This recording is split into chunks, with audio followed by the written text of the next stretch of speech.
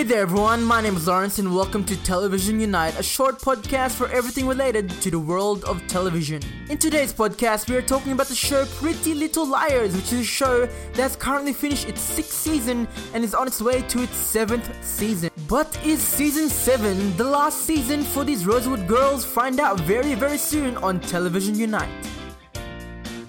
Lucy Hale, who plays Arya Montgomery, has given hints on The Late Late Show on the fate of Pretty Little Liars, a show that many teenagers have come to love. When James Corden asked Lucy if the show is ending, Lucy replied, "It is ending. We've been doing it for 6 years. I've literally spent my 20s on the show, and I think all good things must come to an end." Unfortunately, Lucy's words on the ending of the show may possibly be final. It is a fact that the actors who play in the Pretty Little Liars are getting older, old enough that they won't be recognized as high school students. This certainly can be one of the reasons why they decided to finish the show. I'm just going to say that the entire arc with A has been going on for quite a while and is given more mystery than it has answers. Will they be able to close all titles and loose ends within the final season? Who knows? I want to know what you think. Will the show be finished after season 7, or is there too much mystery left unsolved?